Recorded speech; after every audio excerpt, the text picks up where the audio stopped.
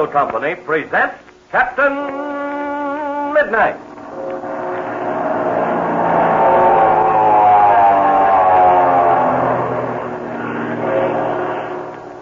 Captain Midnight, brought to you 3 times each week by the Skelly Oil Company, Skelly Jobbers and Dealers.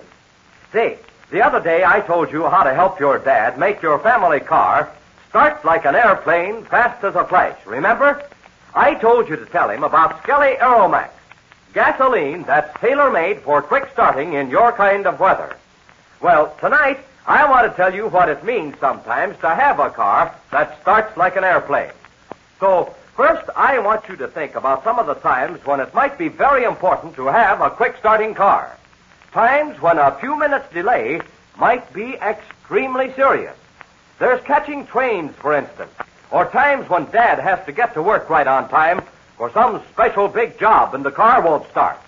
Or there's times of real serious emergency, fires, accidents, or something like that. You sure want a fast-starting car then, don't you? That's why it's mighty important to know about a gasoline that's tailor-made for quick starting in your kind of weather. A gasoline that helps your car to start like an airplane. Yes, sir. And, of course, the gasoline we mean is good old Skelly Aeromax. The gasoline that's always full of pep and ginger, just waiting for Dad to touch that starter and let her go.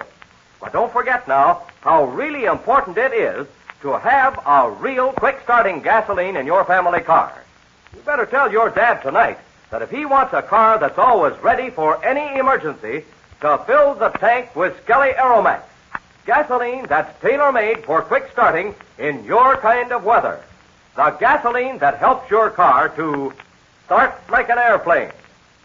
And now to Captain Midnight.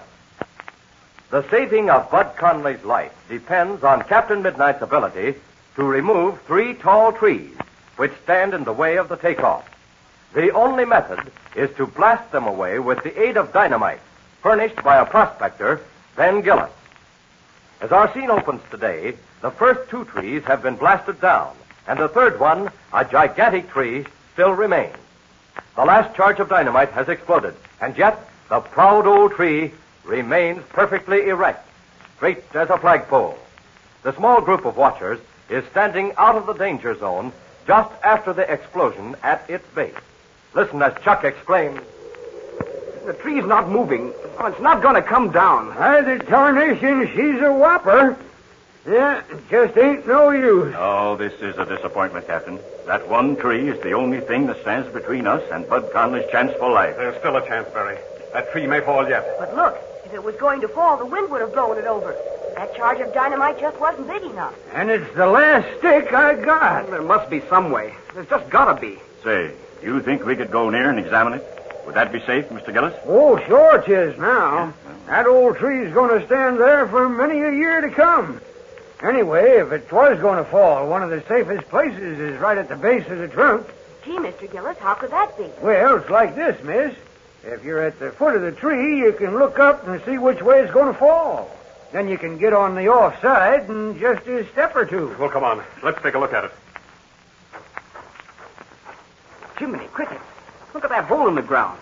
Well, you can see clean through underneath the tree. How in the world can that tree still stand? And just look at them 4 big roots there, Major Steele. That's right. There's your answer. That's all that's a-holding it. Quick, everybody. I see a way to get this tree down. Where's that hatchet, Chuck? Oh, there it is on the ground. Gosh, Captain Midnight, what's your idea? Yes, Captain, what is it? We haven't got any time to waste if that plane's going to take Conley out of here before dark.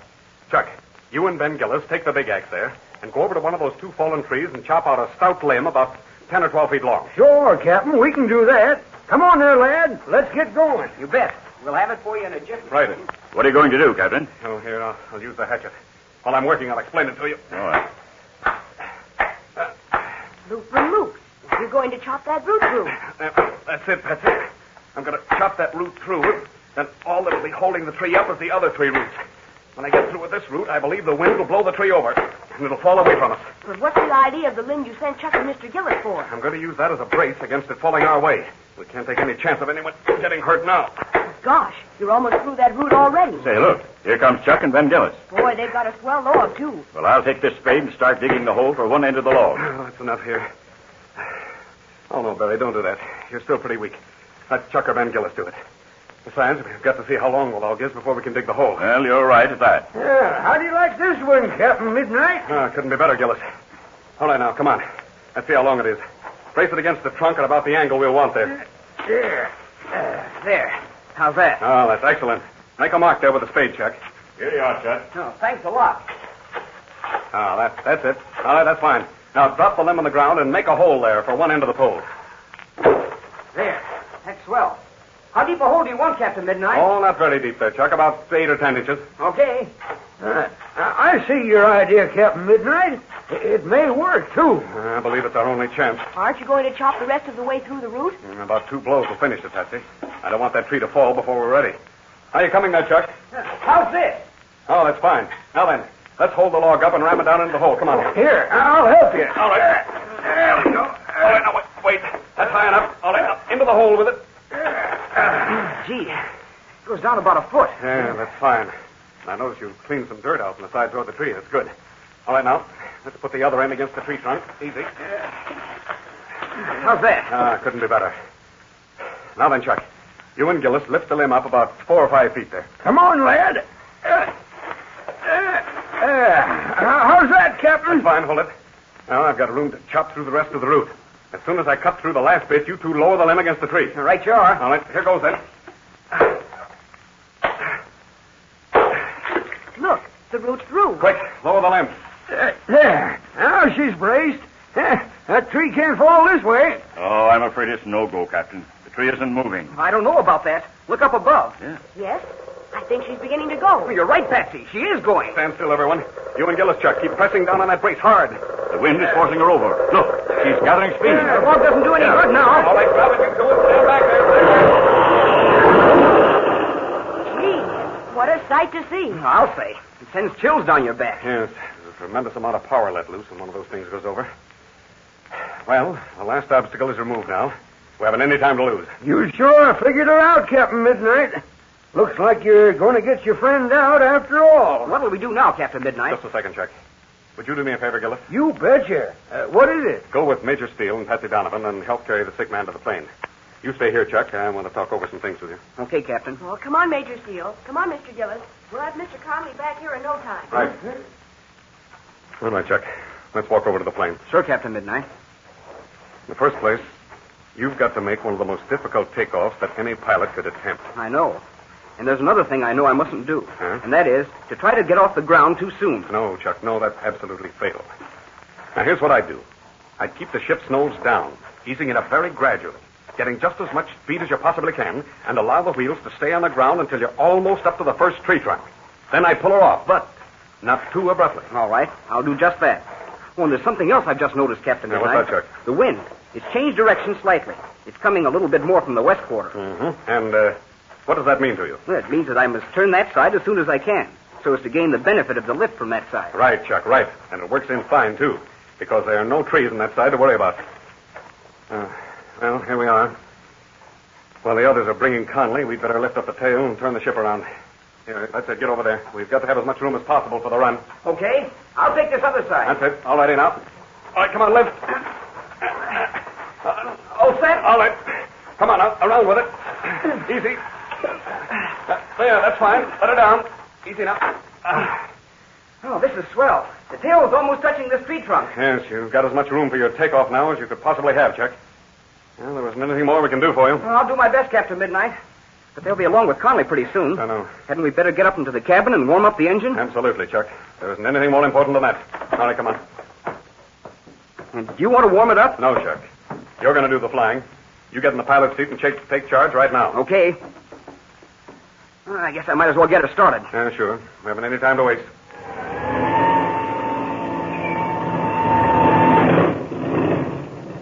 I'll crack the throttle open a little bit and let her warm up. All right. Now then, Chuck. While the engine's warming up, I want to give you some instructions. We worked out your course on the map. Now, you're going to head straight for Ridgeville, Texas. That's the nearest good airport. Yes, and I should get there with about a half hour's gas to spare. Well, that ought to be about right. Now then, after you get in the air, you must contact Ridgeville by radio and tell the field to have an ambulance with a doctor and nurse waiting for you. Okay, I'll do that. Now, another thing. We'll be anxious to know how you're getting along. The Spartan's engine can still turn over. There's a little gas left in the tank. and I can talk to you over the radio, but not after you get any distance away. I'll be broadcasting on the Ridgeville wavelength, so you can listen to that. But for our own conversations, I'll transmit on the Spartans link. Right, it's a good idea. Let's talk to each other every half hour. On the hour and on the half. Okay. Anything else? Now, let me think. Oh, look. They're bringing Conley now. I'll run up the engine to be sure it's turning over okay. Yeah, all right, go ahead.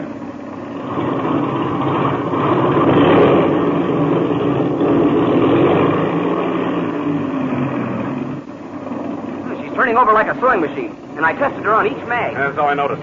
I believe the engine's all right, Chuck. Well, here we are. Here's Conley. Oh, okay, Major Steele. We'll lift him up in there, Captain Midnight. All right, but be careful, be careful. There. How's that? Wait a minute. Yeah, that's fine. Did you notice, Captain? We've got him tied. Yes, I see that. Well, it's the only safe thing. Everything ready? Yes? So long, Chuck. Good luck. Good luck, lad. You'll get him through. I'm relying on you, Chuck. I'll do my best, Major.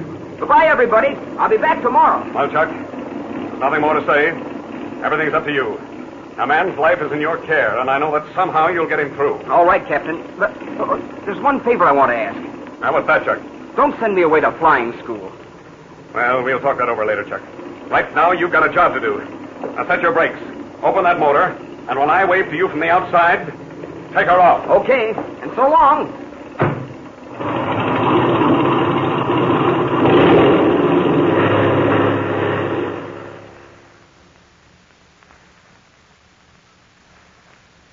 Yes, the thin thread of a human life is in Chuck Ramsey's care. Will he be able to get off the ground safely? And then, if he does, will he be able to fly the lonely sky trail to Ridgeville Airport? Don't miss Coming Adventures.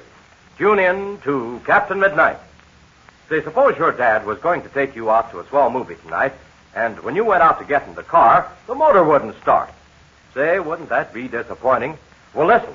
If you want to help keep things like that from happening in your family, here are two things to do.